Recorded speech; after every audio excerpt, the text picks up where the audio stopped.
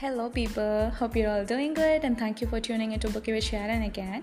And after so long, I'm here because I was not able to do the podcast. I was stuck up with some work and my studies as well. So here I am to share something quick with you all. So yeah, I'll get into it.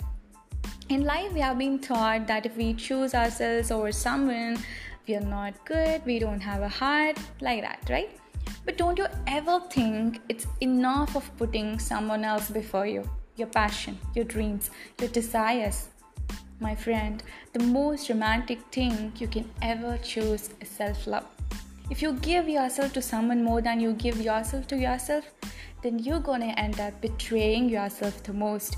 You're gonna end up losing your dreams, your passion, your desires, and everything that you want in this world, and everything that you want for yourself.